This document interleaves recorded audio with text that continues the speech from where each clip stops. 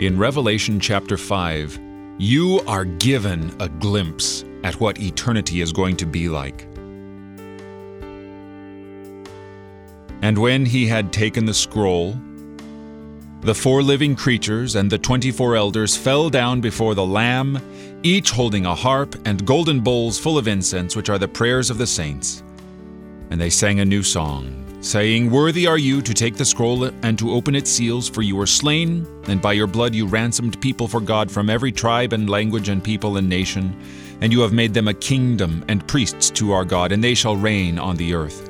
Then I looked, and I heard around the throne the living creatures and the elders and the voice of many angels, numbering myriads of myriads and thousands of thousands, saying with a loud voice, "Worthy is the Lamb who was slain to receive power and wealth and wisdom and might and honor and glory and blessing." And I heard every creature in heaven and on earth and under the earth and in the sea and all that is in them, saying, "To him who sits on the throne and to the Lamb be blessing and honor and glory and might forever and ever." And the 4 living creatures said, "Amen," and the elders fell down and worshipped. That's heaven. Heaven is church. Heaven is worship. Heaven is praising our God, praising the Lamb who conquered, praising the Lamb who was slain and is alive, praising Jesus for all eternity. That is what eternity is going to be.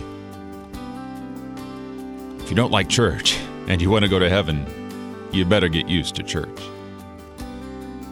You're listening to Oratio, part of your morning drive for the soul, here on Worldwide KFUO. Christ for you, anytime, anywhere.